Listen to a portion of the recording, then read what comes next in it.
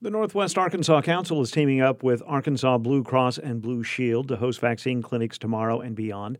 The first is tomorrow afternoon from 1 to 4 and will be at the Arkansas Blue Cross Blue Shield Northwest Arkansas corporate headquarters at 5288 West Don Tyson Parkway in Springdale. Walk-ups will be welcome. Another vaccine opportunity takes place at the same location a week from tomorrow, again from 1 to 4. And there is another clinic tomorrow, this one at the J.B. Hunt headquarters in Lowell. That's from 8 until 4. And while registration is encouraged for that clinic, it is not required. Additional information about each of these clinics can be found at nwacouncil.org/NWA vaccines. The University of Arkansas is hosting a free COVID-19 testing clinic on campus for the first 5 weeks of the spring semester. PCR tests are available in tents on the Union Mall for university students, faculty, and staff weekdays from 8 until 4 through February 18th. John Thomas, manager of University Communications, says the mass clinic is a way for the U of A to track and hopefully curb the COVID-19 spread. It's all walk-ups. There's no appointments that are necessary. But there is where you can get a PCR test for COVID-19. And the reason we decided to do this is because we know the Omicron variant is so widespread right now in our area.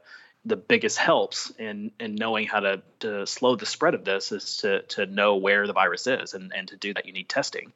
And we think that that's going to be really helpful for any of our students or faculty that would just like to know where their health status is. Thomas says those who are symptomatic can make an appointment for a rapid test at the Pat Walker Health Center. And he says students are encouraged to self-report any positive test. The ADH is not going to be doing contact tracing anymore for adults over the age of 18.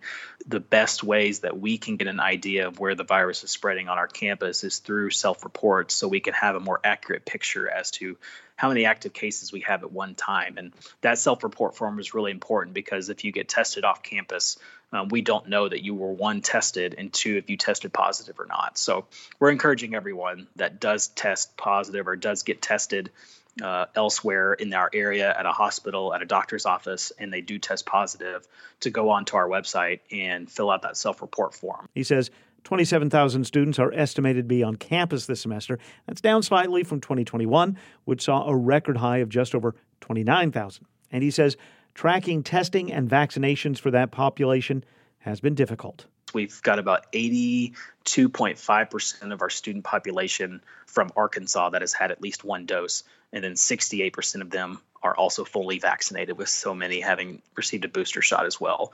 We don't know, if we have students that receive those vaccines in Texas or in other states. We don't have that information, but what we were able to get was for our students that are from Arkansas and received their vaccine in Arkansas. So that's also the largest percentage of our student population is from the state of Arkansas. So knowing that 82% of them have already had one shot and then 68% of them are fully vaxxed is really encouraging too.